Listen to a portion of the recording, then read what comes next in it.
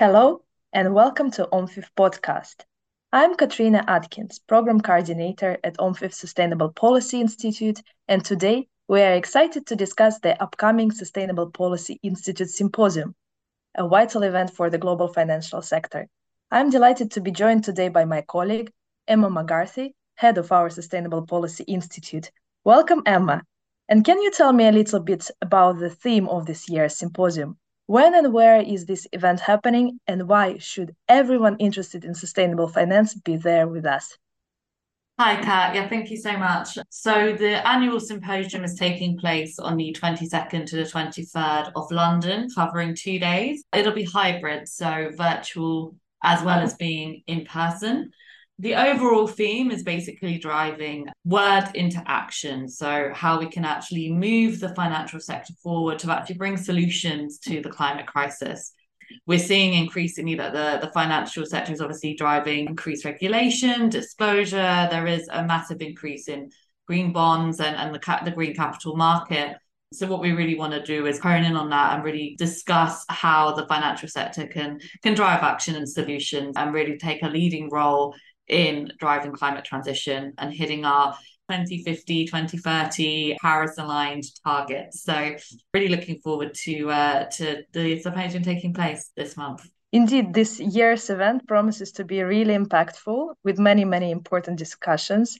We are thrilled to announce some incredible keynote speakers who will be joining us for the symposium.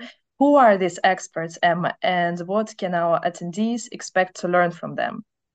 Yeah, fantastic. So some of our speakers coming from all over the world. So we have Sheila Munjove, who's Deputy Director at the Central Bank of Kenya. We have Chuchi Panasia, who's Deputy Governor, Financial Supervision at the Banco Central Philippines. We have Irene Espinosa, who's Deputy Governor of the Bank of Mexico. We also have the Deputy Governor of the Central Bank of Portugal, Clara Rapazzo, just to name a few and to show kind of the geographical reach that we have. And all of these people are coming in person. As well as our central bank speakers, we also have the head of ESG at the FCA, Sasha Sadan, who will be joining us. We have the World Trade Organization joining us as well, that's Jean Marie Program. We also have former governor of the Central Bank of Norway, Øystein Aasen. So a really fantastic group, a mix of speakers. Really looking forward to hearing their insights and thoughts at the symposium. Well, the symposium sounds like an incredible opportunity to connect with some of the biggest names in climate change and financial markets. Thank you for this. I just imagine sharing a room with these experts, exchanging ideas, and gaining valuable insights.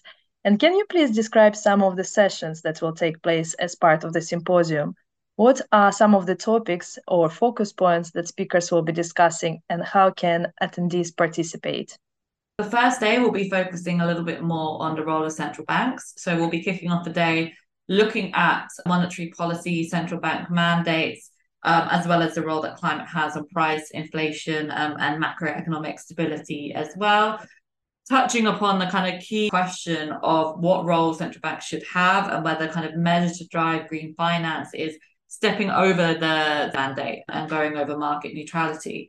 We'll then be looking at how central banks are driving a net zero transition through their own portfolio management, their own strategies, and their risk management tools as well, before going into how we can prevent a disorderly transition. So that'll be looking at scenario analysis tools, risk frameworks, and also developments of stress testing. And we have a multitude of central banks kind of speaking on that. And also how that's being integrated into the wider financial sector as well, how we're focusing a little bit more on climate risk and how we can mitigate and manage that. We'll also be looking at nature and how that is being integrated into risk management tools too, before talking about ESG standards and disclosure, double materiality issues, and then impact investment and how we can mobilize assets and portfolio management. We'll be ending day one hearing from GFANs and their recent developments, their goals and objectives as well, which I think will be a really fantastic way to end the day in a fireside conversation.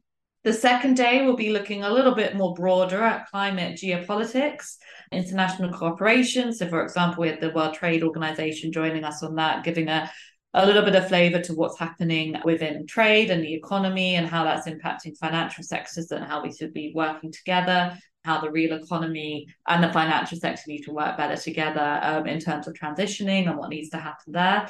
We'll also then be looking at transition finance in emerging markets and how we can kind of drive sustainable capital markets in emerging markets and how that's progressing. So we'll be hearing from Mexico, Kenya, and the UN on that particular discussion. Before we go into looking at green, social, and sustainable bonds, innovating frameworks, capital market growth, and that, before concluding on the topic that ties into everything, which is ESG data and green transition, how data can help the transition, does it hinder? How can we drive more high quality, dense data? How can we scope free emissions to better understand our supply chains? And we'll be finishing the event with a particularly interesting discussion, I think, on how we can advocate change. That'll be with Desiree Fixler, who is chair of Venture ESG and was formerly head of ESG at DWS. So she'll be talking about greenwashing, how we can define impact, and moving sustainable finance forward, giving her experience as a whistleblower at DWS, which I think will be particularly interesting. So yeah, that will be the 2 days. Yeah, sounds really, really interesting and like an event that shouldn't be missed out.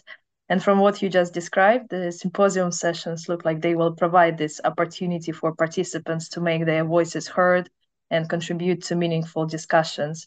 We already have some exciting partnerships for the symposium. And can you tell me about these collaborations that the symposium has formed with other organizations or stakeholders?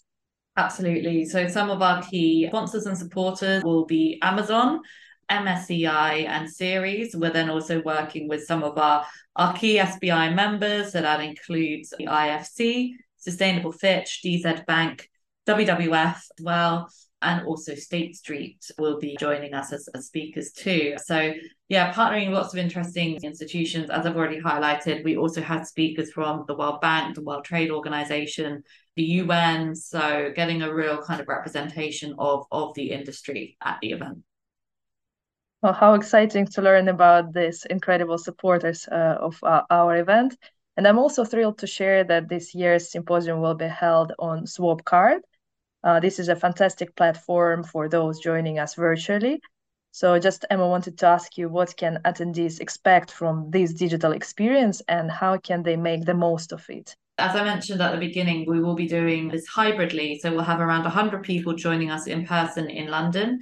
And then the sky's the limit for the amount of people joining virtually. And we will be using, as you said, Swapcard. So Swapcard just enables that kind of interaction between the delegates who have joined. So there are networking rooms that you can join to have specific conversations with people that you're interested in. You can see the list of people who are signed up and joining the discussion, so you can reach out to them directly. There's also the ability to comment, ask questions during discussions as well, and the speakers could see that potentially and also have that interaction with others joining. So yeah, really facilitates a kind of feeling of being in an in-person event, but obviously joining a virtual discussion. Thank you, Emma. That was a very useful overview of the symposium from you, and thank you for joining me today. Don't miss out on this critical event, which is set to take place on 22nd, 23rd of March in London. We strongly encourage our audience to register for this symposium. You can find the link under this podcast. And thank you for listening. You can find all of our podcasts on iTunes and Spotify. And do please like and subscribe if you enjoy our podcast. Thank you.